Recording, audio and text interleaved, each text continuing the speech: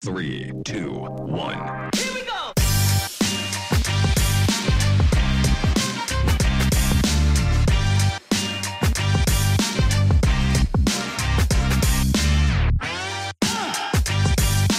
Welcome to Somewhere in the States Soccer. Here are your hosts, Chris and Nachi.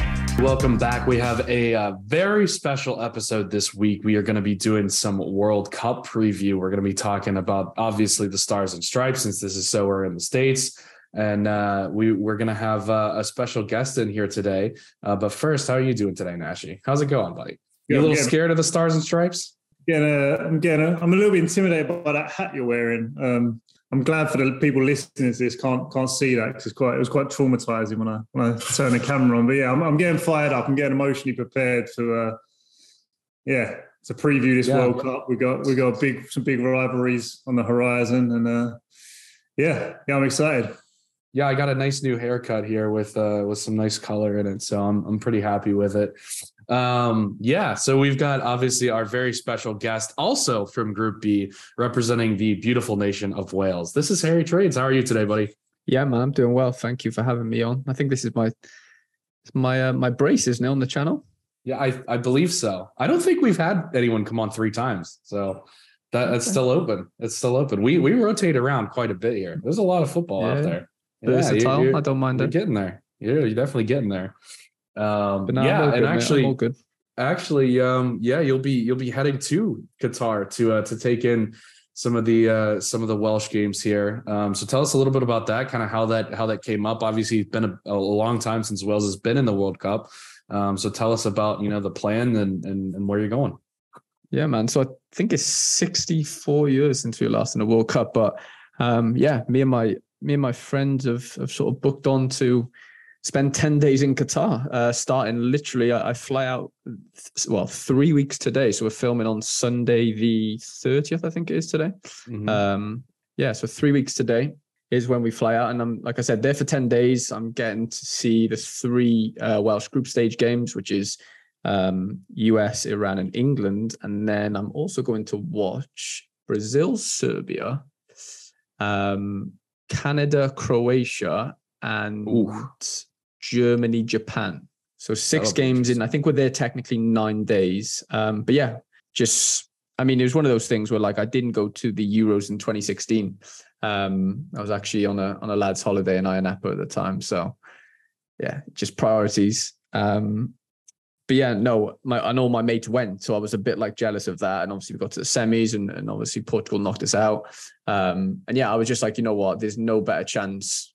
Or like, I just can't turn down this opportunity. As expensive as it is, I kind of just have to do it. And obviously on top of that, it's an opportunity for me to make a bit of content as well that I can look back on and sort of, just be grateful for, Yeah, it's one of them things you never know. Like, it's a bit of you've got some good players coming through in Wales. I'm sure we'll get onto that. But like, you've got a bit of the last hurrah of this golden, like, couple of world-class talents in there. And like, they've got you there. And it's almost like, it could be a once in a lifetime. And if it is, you'll always kick yourself if you didn't get out there. How big was that? How hard was like the process? What was the process like of actually like booking up and organising to go to Qatar? Because I know, like, obviously a lot of fans have been going through that process. There's been a lot of media like saying that there's shortages here and this is trouble. Has it been tough for you, or what's kind of the process look like, and how have you navigated it? Yeah, so I've been quite lucky. Like, so I think there's 7 of us, 7 of my high school friends were all going together, and we luckily all booked on as like a package deal through like a Welsh company that do a lot of the like away trips for Wales away. So thankfully in that sense, although we've paid quite a lot, the logistic side of things is being taken care of in that sense. Like, we're flying from Cardiff, which is nice, like not far from us. I haven't got to go to London. And yeah, we've only just found out about like our accommodation, like, and kind of where it's at. And I'll be honest, I still haven't seen a picture of it. Like, I'm that sort of like tapped out of it. Like, I don't really care at this point. Like, I know, like, I'm not getting my hopes up too much. All I know is there's an indoor pool, apparently.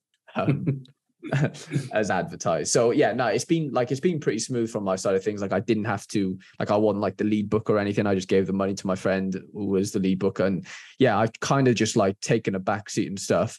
But But yeah, the whole package deal has made it like a lot smoother. I know like one of my mates is having to fly from Vancouver to London, get on a plane with a load of English fans, and then to Qatar from London and to meet us. So he's obviously had to do it a different route, obviously, because he's not in Wales right now. So yeah, it could be like a bit of a logistical nightmare, but even though he's like got to do like 2 flights to get out there and stuff, his one's like £1,000. Like his whole trip is like £1,000 cheaper than ours because he hasn't booked on a package deal. So yeah, I've had it easy in that sense, but it could, yeah, like you mentioned, there has been stuff in the press and stuff, and I think it can get a lot more complicated because people are flying to like Dubai, and then you've got to get like shuttles into Qatar, and it's like you need to get COVID tests in and out. Like there's loads of like just nightmare situations that you can get yourself into. I know people are flying to Jordan and then to Qatar, and then like people are flying to Saudi Arabia. Like there's loads of like detours and stuff, mate. Honestly, it's nuts. Just from a content standpoint, you could have took one of them balmy sort of trips and try to figure it out, and chaos going through. It'd be a bit of entertainment for us at the minimum. You know what I mean? That'd be really funny. Backpacking through Jordan to Qatar. That'd be it. We're gonna see Harry on the back of a camel, like riding through the desert, trying to get to the match. What do you know about kind of the restrictions once you're actually there? Like a lot has been made about, all the different laws in Qatar about, no drinking, there's all kinds of like moral laws that they have. Do you know how strict they're going to be with that kind of thing? Has any of that like been communicated to you guys? I'll be honest, not like a crazy amount. Like I've been to Dubai before. So like, I mean, I kind of know how the sort of situation is in these sort of Middle Eastern countries. But yeah, like, I mean, yeah, there's some, I don't know what the actual rule is on the alcohol, but like, I know they sell alcohol out there and it's like stupidly expensive. We contacted this guy who lives out there. He's Welsh, and he tried to charge, like he was trying to like basically like upsell on like a crate of like 12 Coronas. He was charging like £100. Whoa. On a 12 pack. Yeah. Like you can buy, my mate in Vancouver, his mate's older brother is like a teacher out there, and like ended up getting us like 2 crates for like £60, or like a bit cheaper than 100. Because yeah, they think that like there's just going to be a massive shortage of like alcohol and stuff, and yeah, it's just going to be crazy. There's like, they're trying to say now that like a lot of the places, like not so much restaurants, but bars and stuff, are going to actually charge you just to get in. Never mind like just to drink or eat. Like it's legit, like there's entry on the door to pay, where there wouldn't be otherwise, obviously, because it's the World Cup. So yeah, I like I said, I've kind of tapped out of the situation. I should probably know more in that sense, but yeah, like you mentioned, there is a few things that people have got to be careful about, and yeah, I'm just trying to keep myself to myself. Just film a few vlogs and get out of there, to be honest. It sounds like there's an opportunity there for you, mate. You can move on from flipping under 23s to flipping crates of Corona. You know what I mean? You might make a few thresholds, you know what I mean, as you go. I don't know. Mate, I need those thresholds, mate. I can't buy a threshold right now. Yeah, I know. Obviously, we're gonna talk quite a bit about the World Cup in general, but let's kind of dive in right to Group B, which is the reason that all of us are here. England, Iran, United States, and Wales entering into Group B. So we've kind of got one of each of us from 3 of the 4 countries. So we'll just kind of all break down, our teams, what we think our chances are. Obviously, all 3 of us think we're gonna make it through. But obviously all 3 of us can't make it through, so somebody's got to go home. But I guess we'll start with you, Nashi. We'll break down England a little bit. Talk to me about the squad depth, obviously high expectations in this World Cup. How deep can England go? I mean, obviously, as an England fan, I feel a bit torn kind of going into this one, because obviously we've had some good runs in the last tournament. There was massive hype. It was such a high getting there, and then we fell right at the last hurdle. So you'd think we'd be flying coming into it, but in the run up, we've had a few wobbles. Like it's not looked flawless. It's not kind of, the sentiment around the team isn't what you'd kind of want it to be. And I think like obviously Gareth Southgate's had his critics, and I'm not like his biggest fan. They kind of, a lot of people say, I guess, who are against Southgate, is that he's had some success, of course, but they kind of say, well, with this squad and with the way the fixtures have lined up in a couple of these past tournaments, like my grandma could have stuck a team out there and probably done about the same. He's not going to be an X factor as a manager. He's not going to. And when these big moments come, and in the World Cup, we're going to come up against some teams and some moments that are potentially bigger. And maybe that's the point I'm worried about, these managerial decisions. You know, you don't want to be going into a World Cup worried about a manager. I know the US have some similar concerns that you'll get onto, but that's kind of the only thing, because on paper, you look at our squad and no matter how you want to dress it up, and not even being biased, there's world-class players in almost every position. And in football, anything can happen. And on any given day in a knockout tournament, there's no reason that team can't go all the way. But I don't think I mean, it might be an English-British thing, but the optimism's like there, but it's still a bit reserved, and there's still a bit of like, I'm sure if things start going wrong, there'll be people jumping on Southgate specifically, and a couple of these players, obviously Harry Maguire jumps out, has kind of taken a lot of stick over the last few months. So yeah, it's kind of a mixed feeling. Inside, there's part of me that wants to be very excited. We've got a really easy group, as you boys know, so that should be a breeze. And then yeah, I think we got the pieces to go on a run. And yeah, I think it's there for us, but my expectations aren't possibly as high as the talent in the squad should dictate, because it's England, because, you know, you're ready to be sort of disappointed. And we just haven't been able to get over that final hurdle in the past. So, and there's some brilliant teams around. So yeah, that's where we're at. I'm looking forward to the games. Obviously, being in the States and being drawn in a group with the USA is massive. It should be a really fun time, but yeah, I can't sit here hand on heart and say we're going to win it all just yet. I've got to see. I think the group, although we're big favourites, I think it will tell a lot about how we're going to get on in a tournament. What do you think, just quick follow-up here, what do you think the chances are that England takes all 9 points from the group? I mean, we obviously have a good chance. We should take all 9, but tournament football in general, big moments. I think we'll I think one of the teams will get a draw off us. I think we'll have 7 points. I think it will be enough. But yeah, like the US and Wales, they're not going to roll over us. I mean, massive games like for the players, but also like there's a bit of a rivalry there. There's a bit of history between obviously the British connection and then the US, and you know, we used to own you boys, so there's going to be a bit of. You used to own us, but you have never beaten us in a World Cup. So yeah. Good luck. Yeah, so I think there'll be big rivalry games, big moments, and yeah, I think there could be some upsets, but I think we'll get through the group, and then the tournament really should start for us after that. I mean, going into a couple of players to pick out, like Harry Kane's massive for us. Like Harry Kane gets injured before then, so the whole complexion changes. Like he's a leader, and he's that world-class striker that you're going to need to get you a goal in these knockout tournaments. We now have, in the centre of the park, I think Jude Bellingham's form has been globally recognised. He's taken his game up another level. And like, this could be, like, he's already kind of known as world-class. He's talked about everywhere. But if he comes in and keeps this up in an international stage in this tournament, he could just go galactic with his sort of reputation, with his confidence, with his, you know, and he's a player I'm really excited to see, because he's done it now for Dortmund. He's played for England, but he hasn't starred for England, and I think this could be his stage. He's in there next to, obviously, Declan Rice, my big fan of Declan Rice. Like, he's quality plays. He's not going to have the role he has for West Ham for England, because there's enough talent around him where he doesn't have to be driving forward and doing that. But at the role we need him to do for England, he's going to be really effective. And then we got a bunch of attacking talent we can rotate out. So there's no real excuse. Big talking point, Trent Alexander-Arnold.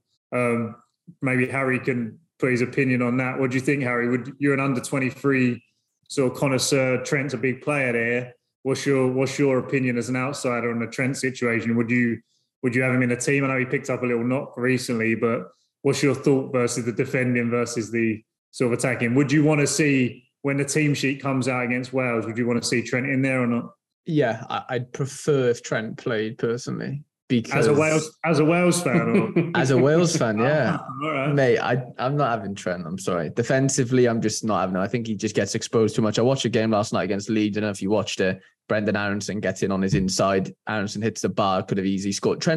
I don't know. Trent right now, he needs a rocket up his arse. And I just don't know why he hasn't got one because, I just think he's just like he just seems like he's just going through the motions. The way he plays, he's never been like the most sort of energetic in his like playing style. He's very elegant and very, classy. But right now, defensively, and not that this has never been a problem because it always has been, but it seems like it's just getting worse. Like Neville speaks about it, like he's like obviously going forward the best right back there probably ever will be, if we're being honest, offensively, but just defensively, I think he just lets, especially Liverpool down. And I think that then means that his England chances just get sort of diminished. But to be fair, I'm just looking at the defenders now. Obviously, you got Walker out, you got Reece James out, who I think is a better all-round player personally, as a right back or right wing back, whatever you want to categorize him as. And obviously, and then you got Kieran Trippier, who's been unbelievable recently for Newcastle. So like, if I'm Southgate, and I even think if I weren't, I think anyone picks Kieran Trippier right now over Trent, regardless of attacking prowess, because we know how good Trippier is going forward. Trippier takes free kicks. He's basically Trent going forward, but I think just a bit more reliable, defensively. So I think it'd be too much of a risk for Southgate to go with Trent. I don't know what you guys think about that. I think Trippier, because he's playing so well, it'd be stupid not to play him. Would you agree with that? Yeah, I think I'm on board. And Southgate loves Kieran Trippier. Even when Trippier was a bit out of favour and over in Atletico, he still was picking him for the team, and he was getting a bit of criticism for that. But yeah, it's kind of like that thing. Like the risk with Trent now is like the media and everyone, there's pressure on him, and then you're going into the biggest pressure cauldron. He's played in big games, of course, but the World Cup's a whole new level, like, yeah, you don't want to be playing in these critical moments with that that doubt in your back of your mind as a defender. And Trippier, on the other hand, is flying. He's got the armband at Newcastle. They've had a really good start. Defensively, they're great.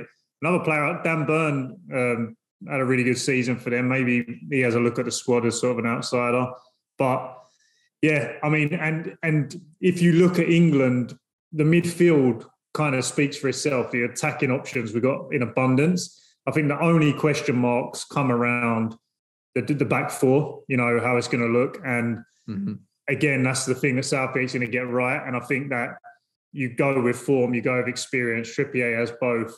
He might not have the talent really of Trent, like you say, but there's these other things that come into play in these big tournaments that you need to take account of. And yeah, when you look at the opposition we're coming up against, like, both the US and Wales, a lot of their talent's going to be out wide.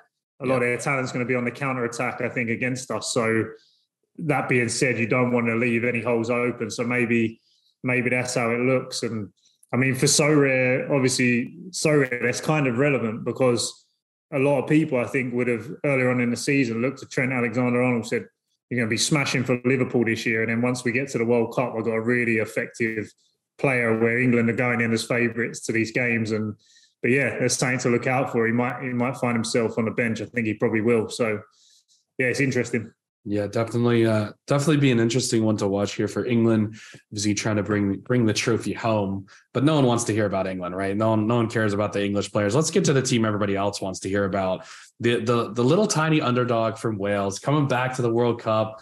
Tons of time that they've missed from the World Cup. This is the first time back. Obviously, Nashi alluded to it earlier, kind of the golden generation that took you to the semis at the Euros a couple of years ago. And now kind of on their last legs, kind of trying to make one more big push. Break down this Wales team for me, Harry. How exciting is this for you? And do you think they can get out of the group? Do I think they're going to get out of the group first? I think they've got a great chance. I mean, they have to get a positive result. If not win against the US first game of the group stage like that. I think the whole group is on that game. It's a pity that it comes first because I think that whoever wins that game, I know they could obviously draw, but whoever sort of gets the better result out of the US and Wales basically goes through for me because, I'm not saying Iran are the whipping boys, but on paper they are. They have some dangerous players, don't get me wrong, but I think for the most part, us three would like to think we're all going to get 3 points off them, hopefully. So then it's just a case of basically who beats each other out of the US and Wales, if we're saying that England sort of steams through, which they very well could. In terms of like our sort of squad and stuff, the one thing's like, just to start on a bit of a negative, right now, it just doesn't feel like many of our players are actually playing, which is weird. So like, I'm just going through some of the players now, right? Like, obviously they've been playing, but just like over this last weekend, it's been really weird. Like Joe Rodon was on the bench for Rennes in the French league. Nico Williams didn't play today against Arsenal. To be fair, Harry Wilson's just come back from injury, started on the bench. Joe Allen's out injured. Ramsey, I'm not sure if Nice have played this game week yet, but we'll just leave him out of it. Reece Norrington-Davis, who's playing for Sheffield, he's injured, so he's gone. Brennan Johnson was on the bench for Forest today. Dan James on the bench for Fulham. Bale can't get a look in for LAFC. I think Tyler Roberts just got injured for QPR actually on Friday night. Mark Harris he's in and out of the Cardiff team, and Rabi Matondo I'm literally called out of our, that's 7 strikers. To be fair, Kiefer Moore scored 2 for Bournemouth on the weekend, so that's the only sort of shining light of our forwards. But yeah, if you pick an 11, like we do have a good 11. Do we have a good 18? No, but could we throw out an 11 that's like that can match the US 1,000,000%? The only the good thing I think that we have on the US that's going to be really apparent, I think, in tournaments is our experience. Like, I think this US team is probably 4 years away from like doing something really big. They've got some like potential world-class players like Brendan Aronson, Tyler Adams. They're like really, really good.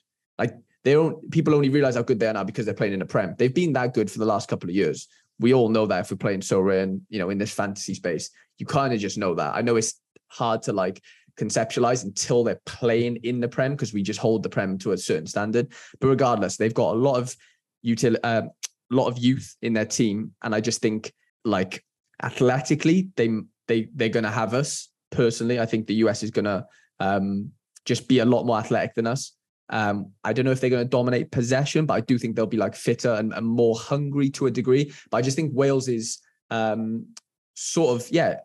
tournament experience is really going to shine through. Like we've said, there's some big players in our squad that I've not mentioned. Obviously, have mentioned Ramsey, Bale. Is basically the 2 standouts. You could throw Joe Allen in there if he can sort of get back fit because he hasn't been playing for Swansea. But we've got big names who have done it on the world stage for club and country before. But it's just, can we get everyone fit? And can we get everyone firing, ready for this tournament that's in the winter? It's like at a weird time. Like I said, a lot of our boys aren't really playing week in, week out. That's one thing that's really worrying me right now. Like, yeah, there's some great boys out there. I think we could field a nice 11. But then it's like, but are those 11 really playing? Like, I'm looking at Ben Davis. Okay, he's in and out of the Tottenham team. Mepham's in and out of the Bournemouth team. Connor Roberts in and out of the Burnley team. Like, I'm just not like, wow, well, he's nailed. Like, that's the problem. Like, I can't look at any of our boys and just go, they're all playing for their team.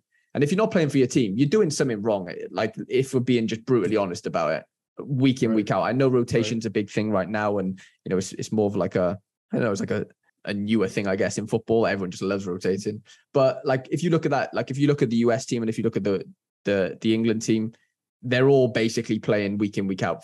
If we're looking at like an 11 of the US, they're all playing week in, week out for their sort of club team. So, the freshness is what worries me. I think you guys are going to come in really fresh, in terms of the English and the American sort of contingencies. But I just don't think you can write us off. I just think, small country, but massive heart. And I just think 90 minutes of football, you just like tournament football so different. Like you just don't know how certain players are going to feel. Are they going to freeze on that massive stage? Like Nashi was saying, like, if you've never been there before, it's hard to know what it feels like. And that's not, I'm not saying that from a perspective of I know what it feels like, but I can just imagine it's daunting, and I just think, Wales been to semi-final of the Euros recently, in the last couple of years. Most of those players are still sort of playing, or at least the best players out of that contingency. I think you can't write us off. Are we favourites in that to get out of the group? Of course we're not. But but I do think it all comes down to that first game against the US. Yeah, that first game is obviously massive, massive, massive. And kind of talk to me a little bit about the tactics, right, for Wales. Obviously, a little bit of a smaller team. Do they typically like sit back, take up the pressure, counterattack type of a team? Are they trying to dominate possession? Like, what's the identity of the Welsh team?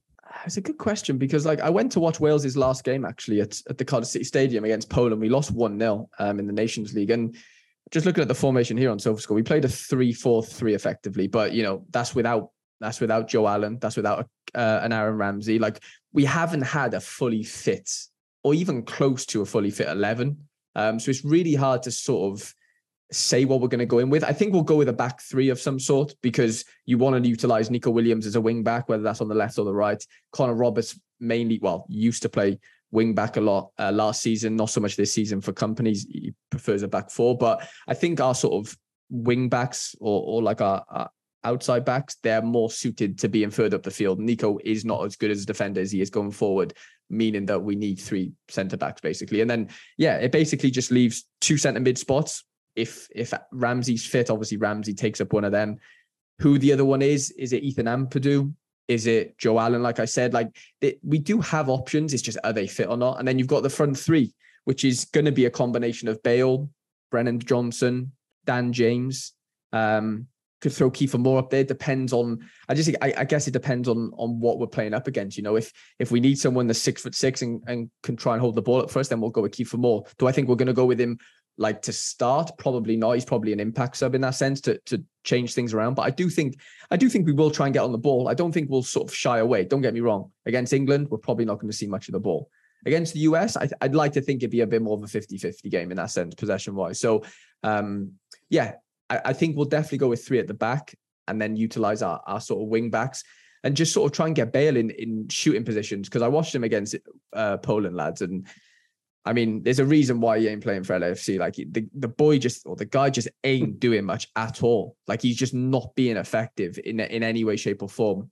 Like he cannot do what he used to do on the ball. He cannot pick the ball up from 40 yards out, sprint past 2 and zip one in the top corner. He actually can't do that anymore.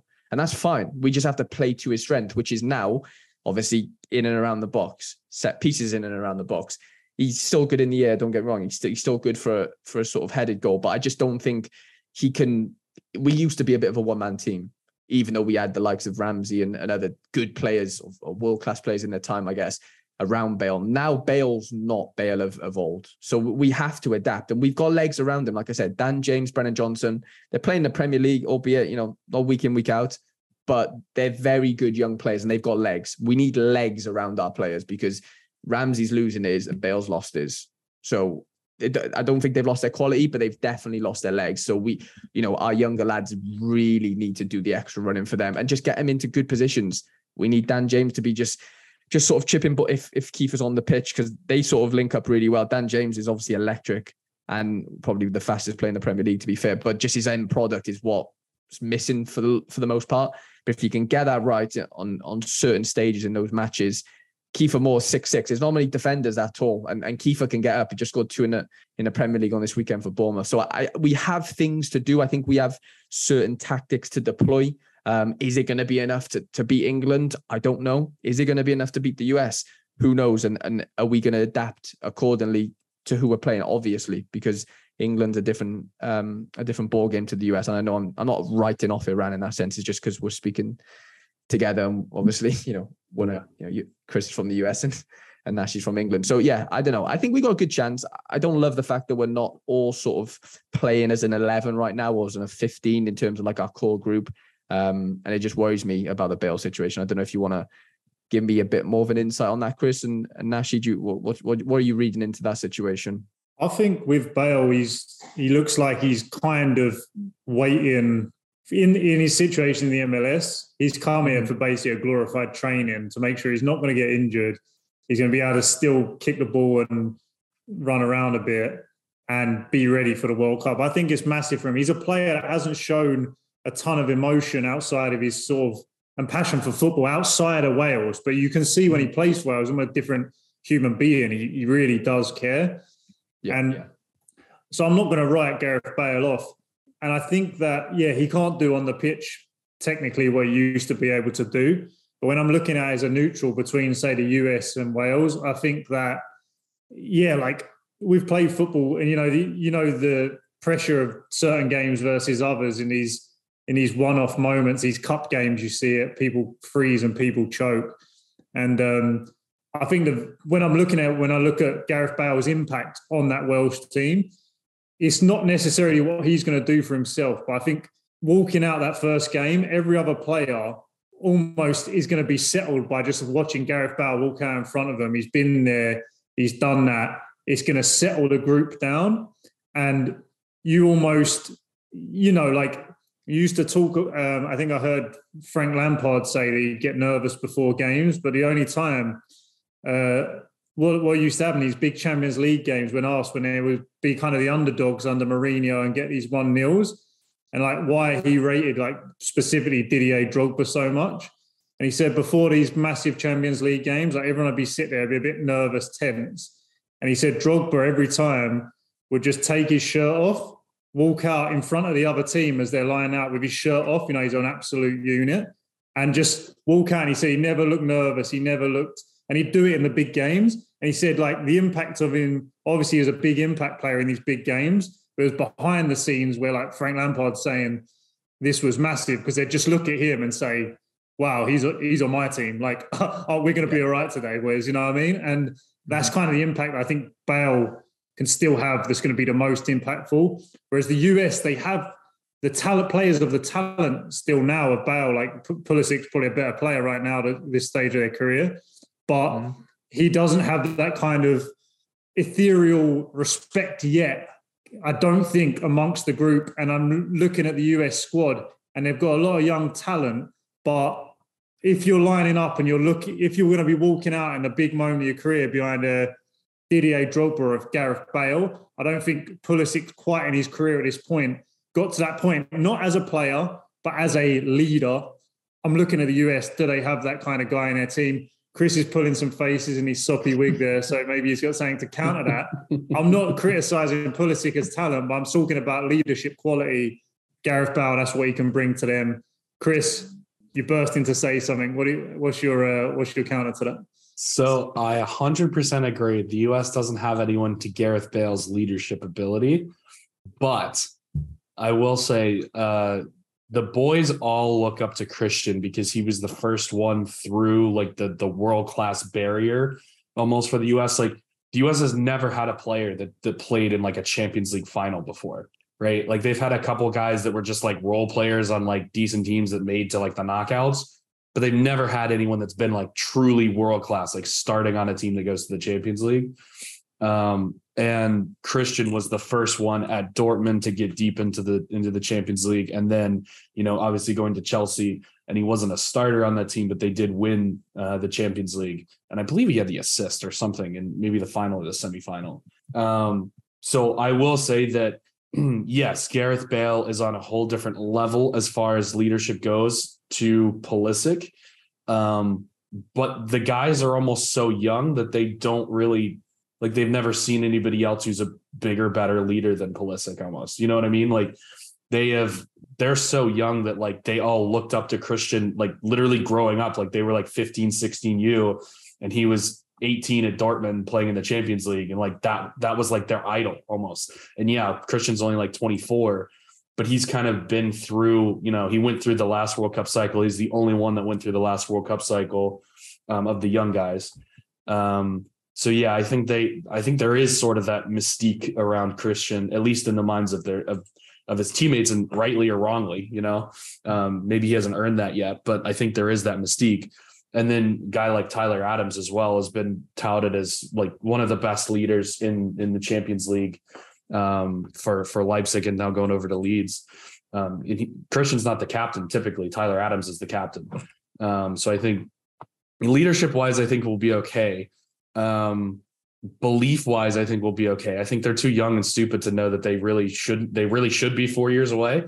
Like to Harry's point, talent wise, they 100% are 4 years away. But I think they're a little too naive to realize that yet. So, sometimes that works to your benefit. But there are definitely some definite concerns for the US team, that's for sure. But yeah, I think going back to kind of Wales and Gareth Bale, having him on the pitch even if he's not the Gareth Bale that he used to be, I think it's a totally different thing, him playing at LAFC or Real Madrid, as opposed to him putting on the Wales shirt. Like you kind of alluded to it, Nashi, like he's just a totally different human being, and he's a totally different football player when he steps on the pitch for Wales. So yeah, I think it'll be very interesting to see there. I think, yeah. With the US coming up against them, it's a massive game, like Harry said. If all things kind of go as even, that's the game that's going to define the tournament for both teams. How do you see it going in the best case scenario for the US? Like, what sort of lineup you think they're going to put out? What sort of strategy they're going to adopt? And what do you, as a fan, want to see from them going into that first game? You know, to give you the best chance of making out this group. I mean, what do I want to see in the first game is 3 points, obviously. Like whoever wins, to Harry's point, has a massive advantage of getting through. It's almost to the point where if you win that first game, you're almost through already. Like all you'd really have to do is beat Iran and you'd be in really good spot with 6 points. So, I mean, obviously you want to see the 3 points coming out like pregame. I mean, there's not a lot that I think we need to see. I mean, I think we kind of know what we're going to get for the U.S. team for the most part. I think we're going to get Matt Turner in goal, although Stefan is another possibility. But every time Matt Turner plays for the U.S., he's been phenomenal. The questions are really at center back, right? Walker Zimmerman is great, but I think the other center back is a big issue. And if it does end up being Aaron Long, as much as I love him, that's an obvious weakness for people to kind of target. And then, you know, the fullbacks are kind of more set with being Dest and Anthony Robinson. And then the midfield trio is going to be Adams, McKennie, and Yunus Musa. And then the front three is going to be really tough. Like you got Christian, you've got Gio, and you've got maybe Weah up top, or do you want to go with an actual number 9 up top? I think the front three is where you really have the issues. Cause like, you know, you've got Christian, Gio, and Brendan Aronson, right? It's like, you can't really play all three of those guys. Like one of those guys have to come off the bench, and which one do you want to leave off? So I think regardless, you can't really make a wrong choice there because all three are just world-class players, but one of them is not going to be playing probably. And then who's your number 9? So like the big question marks with this team, do they have enough pace in the back line to keep up with teams counterattacking them? And do they have a number 9 that can put the ball in the back of the net? If the wingers are getting shut down and Christian can't cut in and get shots away, do they have a number 9 that can put the ball in the back of the net when they need it? I think those are the two big questions. I don't think we really have any questions about the midfield or the wingers or even the fullbacks. I think we're pretty solid most of those spots. Those are the two questions. And obviously, you know, those are the two questions where you're giving up goals if you're wrong, right? If you don't have pace, that's a goal in the back. If you can't score, that's a problem. So I think fundamentally we should probably have more possession than Wales, I would think. But I mean, it's a game. You got to score more than the other team. And if those are where your weaknesses are, you can't score, you can't defend, you're going to have issues. So I think the biggest issues are definitely going to come with the lack of experience. And I mean, they've won big games though. Like they've played Mexico in Nations League finals. Like we beat Mexico 3 times in a year, all in competitive games. Like Mexico is not an easy team to beat either. I mean, they're not as good as maybe they have been in the past. But yeah, they've basically proven that they're better than Mexico. So, I mean, we'll see how things kind of play out. It'll be very, very, very interesting though, that to Harry's point, that first game makes or breaks the whole thing. If you lose the first game, you're pretty much out, right? You have to beat England. That's pretty much the only way to get back into it. We've got to see a big performance, I think, from the US in this tournament, just for like the long term of the fandom. You know, the next one's coming here. And if they put in a good show here, it could almost be exponential excitement. Whereas if they come and just have a complete dud, get pumped 2-0 by Wales and get a draw against Iran, it'll change the whole context going around the next 4 or 5 years of the whole sport, potentially in the States. It's an exciting time. So I think there is a lot of kind of moving parts here. I think it's a really interesting dynamic, like I don't think many people going into the US and it's a massive tournament, we got a chance to win this, but it is actually a massive, massive tournament, I think, for the sport.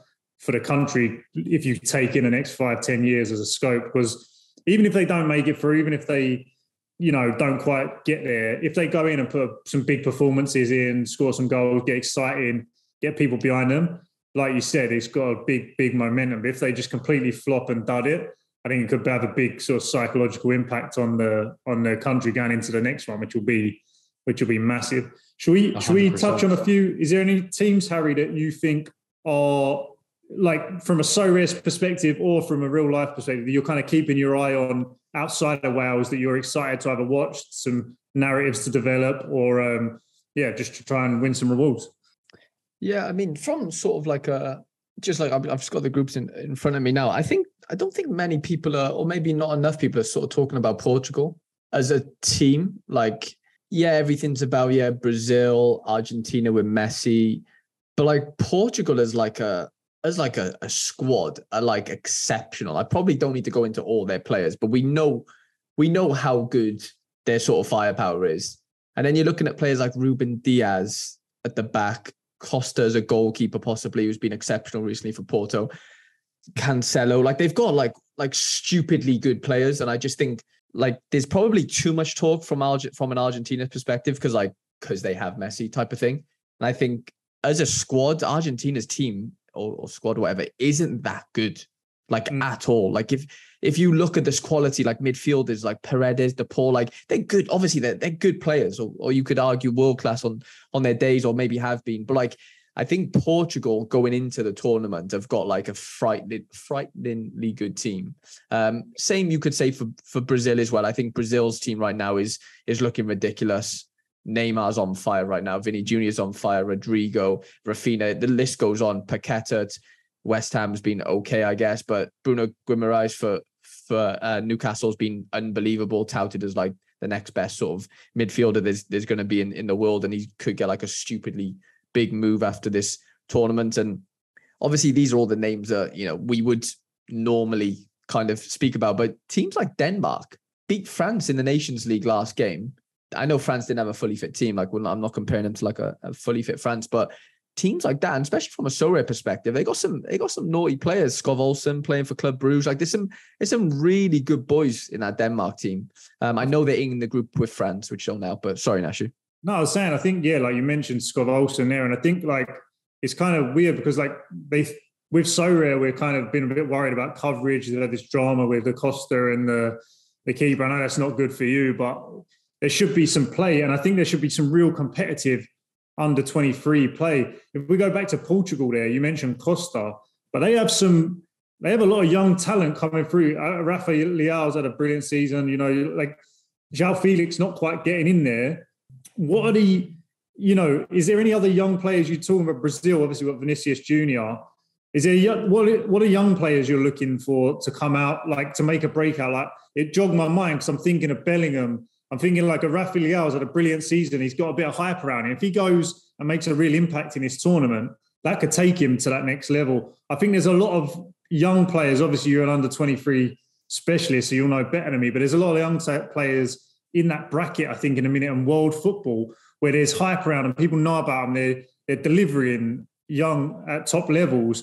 But this is like the stage where you're like, if they go ahead and do it here, now they're there. What kind of players spring to your mind when I say that?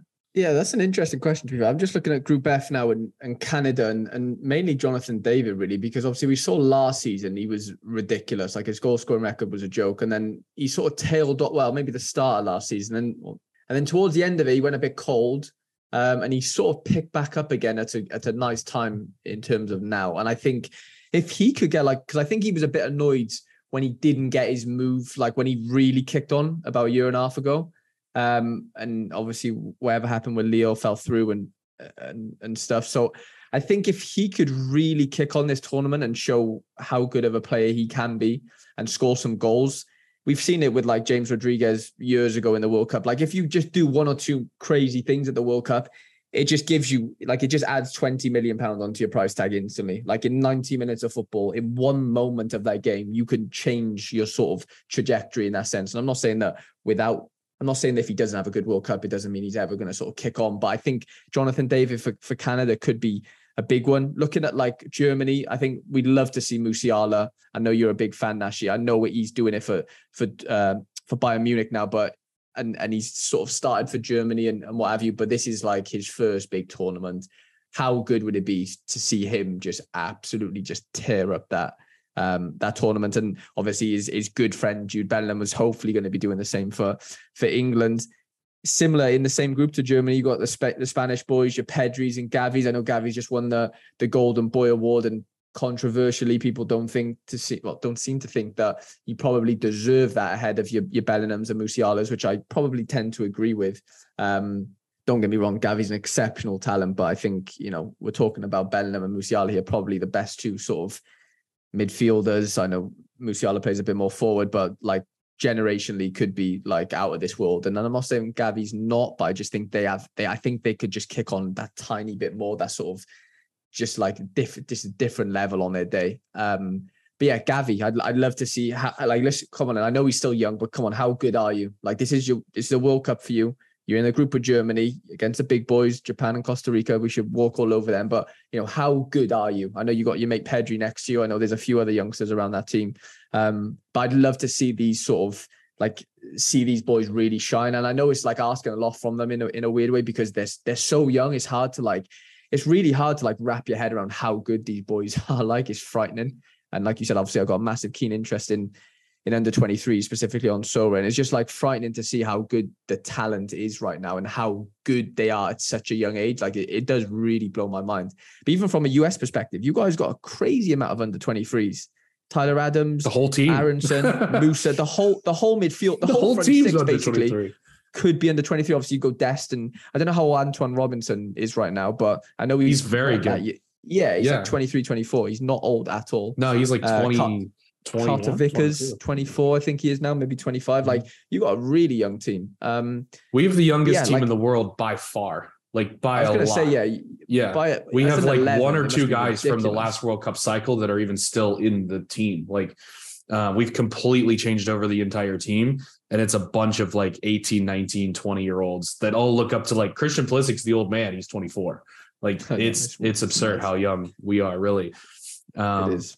Yeah, so I mean, I'm a little bit disappointed in, like, there is, sorry to interrupt you, but like, I'm looking at like Argentina and Belgium, and like, there's not that many like young players. Like, we've known Belgium, and they're quite known for being a bit of an Asian team as well. All their sort of better players, your De Bruyne, Axel Witsels, Hazard. I know he's hot and cold now, but Lukaku, they're not young players. They don't really. I know, like, you could say Charles de Ketelaere maybe or have a sniff. Saelemaekers might be in and around the squad for Milan, but there's nobody in that Belgium team that I can think of that I'm like, oh, wow, this kid's going to do it at the World Cup. Amadou Onana, Everton's looked really good, but is he going to really start for Belgium? Probably not right now. He will do in the future. He looks exceptional.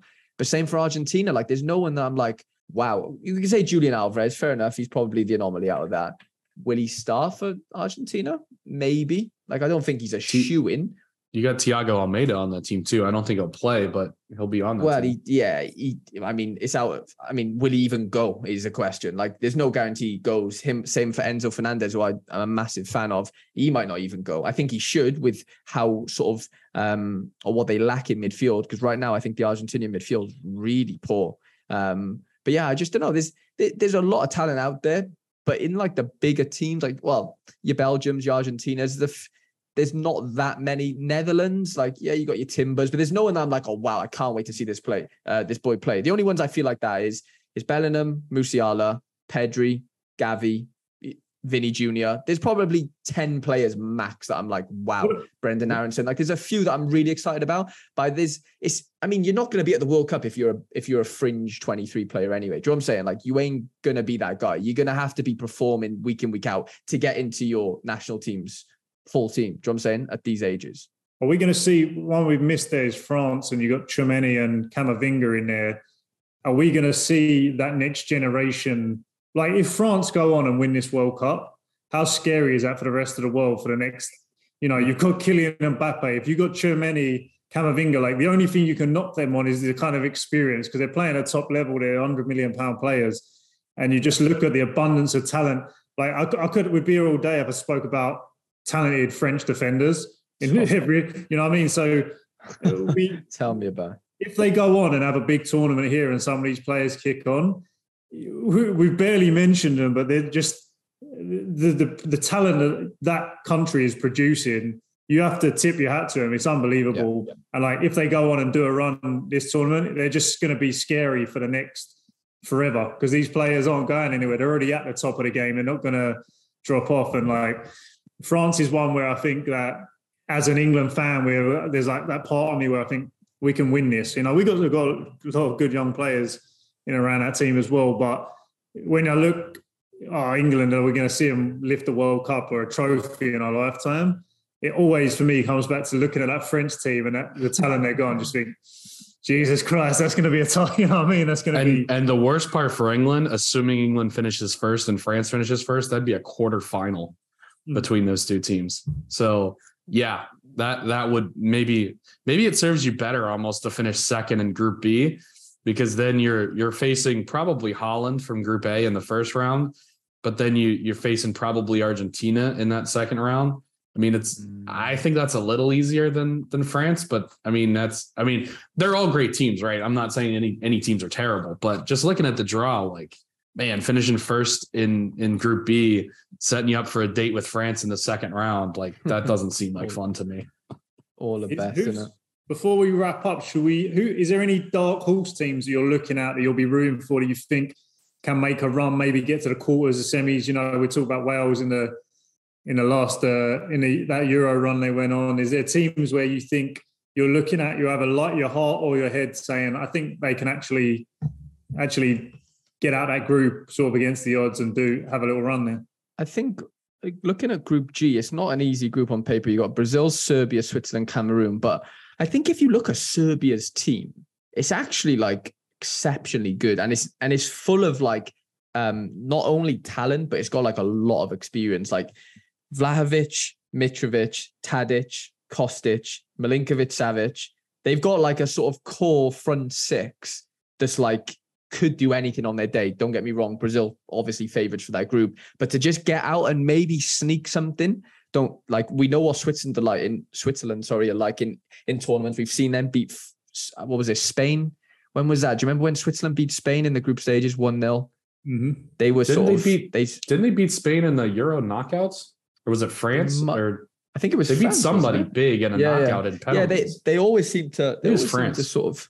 Yeah, I think you're right there. They beat Spain in like a World Cup group stage a couple, like however many World Cups ago, and yeah, that won't be easy. But I do fancy Serbia to do something there. Not so much beat Brazil in that group. But I think they'll qualify, and then maybe Croatia. Like, I know they've done things on the world stage before, obviously losing to France and stuff. But tough group again, Canada, Belgium, Morocco. The problem is all these like teams that I fancy, they're in like tough groups.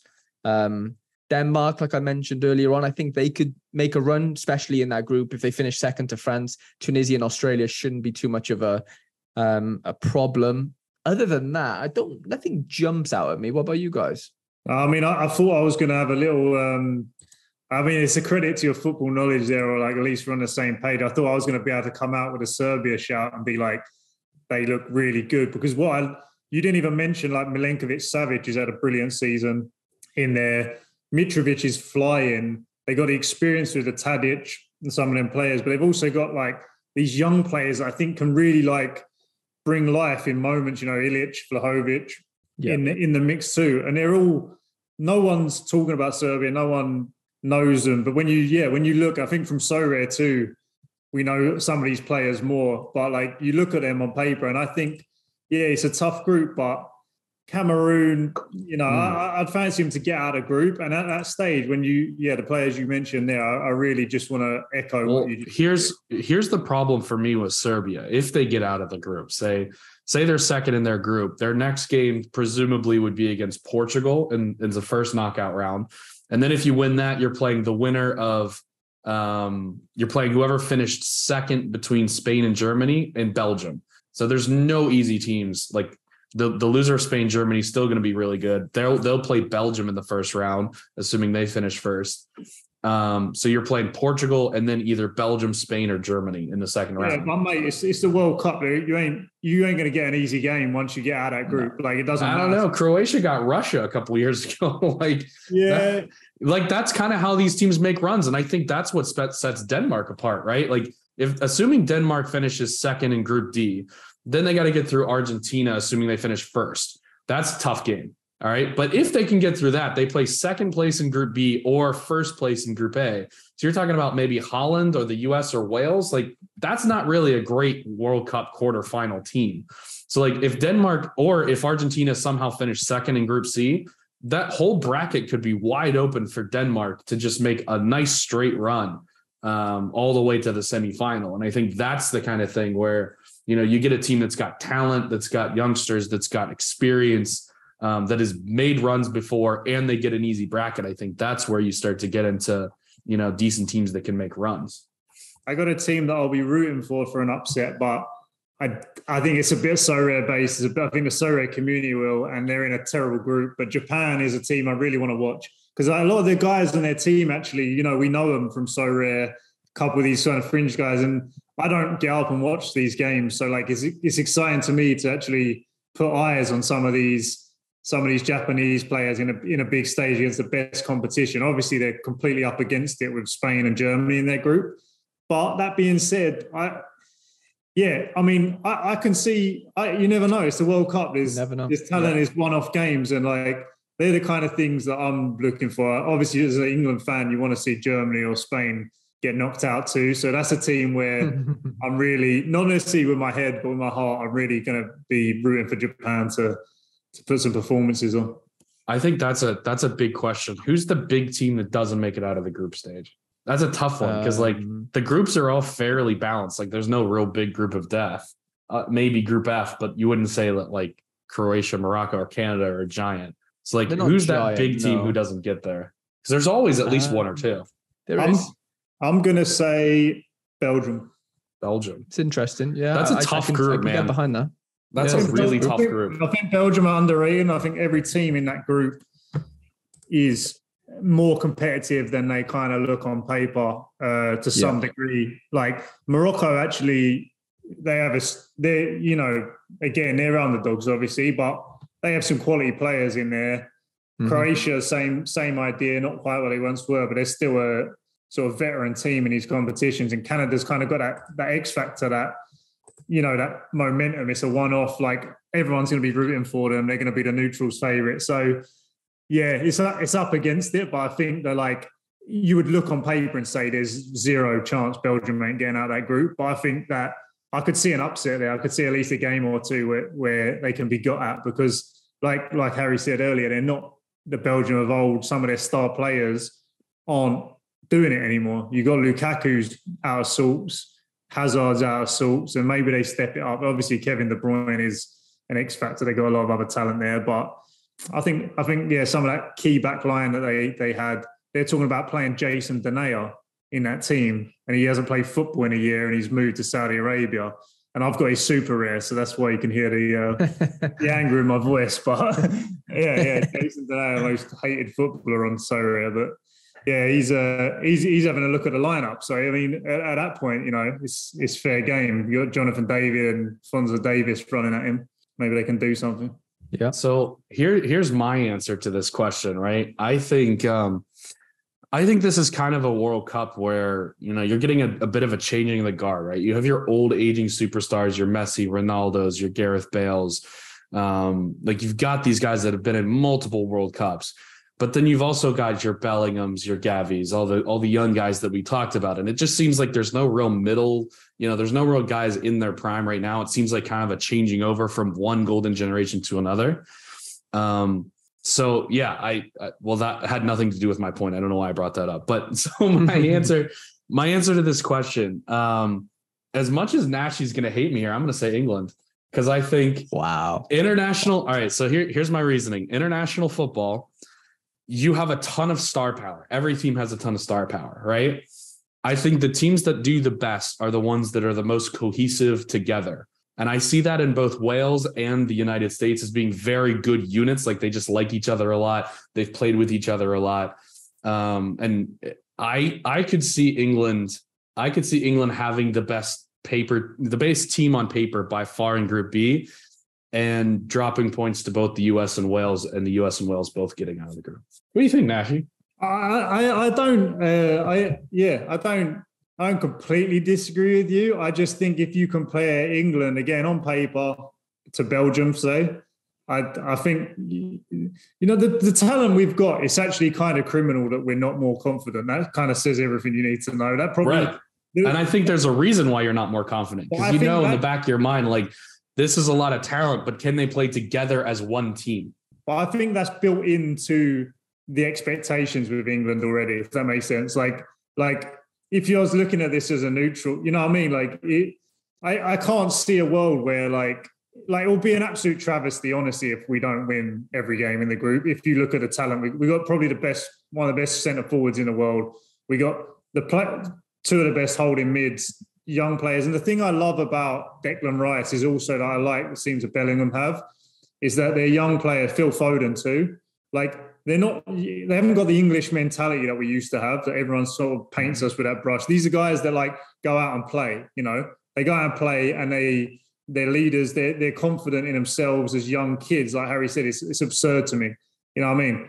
But they go out and play. I don't think they're going to get fazed by the moment like they have in the past, and or some England teams had with potentially as much talent. I do think there's a bit of different end. And I think these are guys that don't, like, we got lucky that these aren't guys that play for themselves. You can tell Jude Bellingham is a team player. Declan Rice will run all day for players like Mark Noble. You know what I mean? He's a team player. Phil Foden rotates for Man City, never complains. He's brilliant talent. He's bided his time. I think like Mason Mount the same. He puts a shift in every week. I do think it's different to it used to be. I think our talent alone will get us over the line out of that group. And it'll be one of the biggest upsets ever if we don't. So it's exciting to see if there's at least a chance, I think. And I'm not even, that's not like a banter thing where I'm trying to give you stick. I just genuinely think if Wales or US get points off England, that's absolutely monumental and like fair play, absolute credit to either one, because they have absolutely no right when you look at player for player, So It's all there. It's all there. There's glory there for the taking for you boys.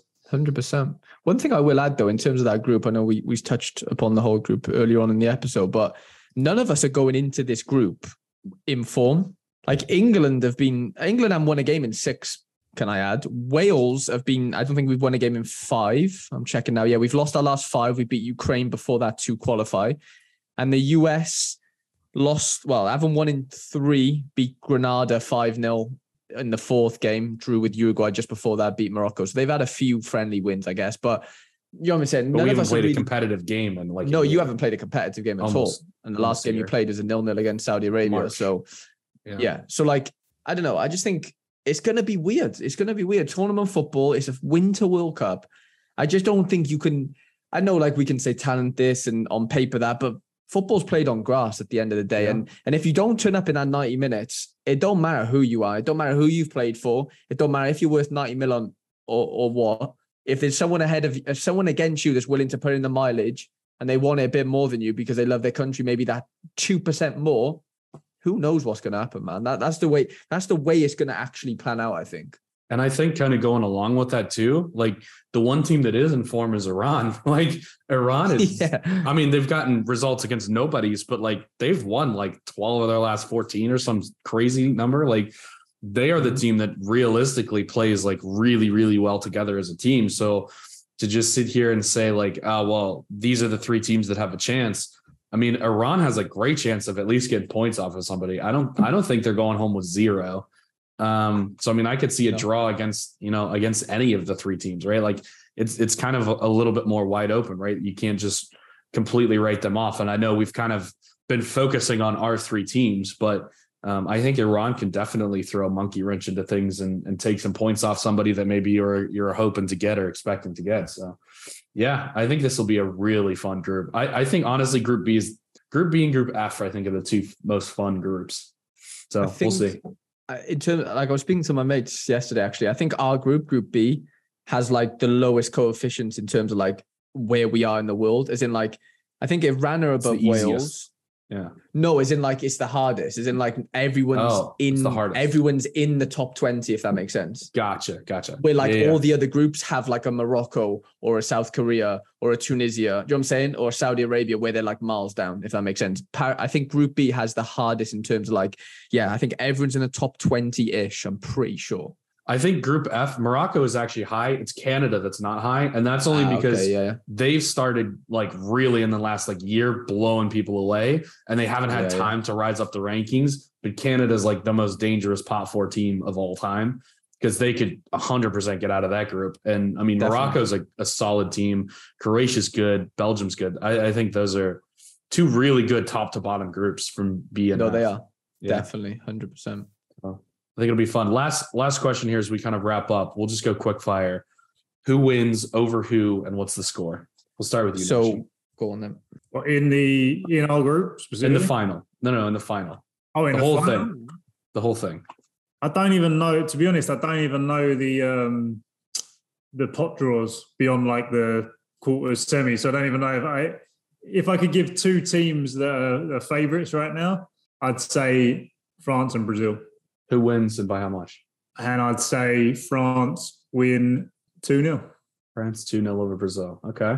Harry? That might even be possible. I'm not sure.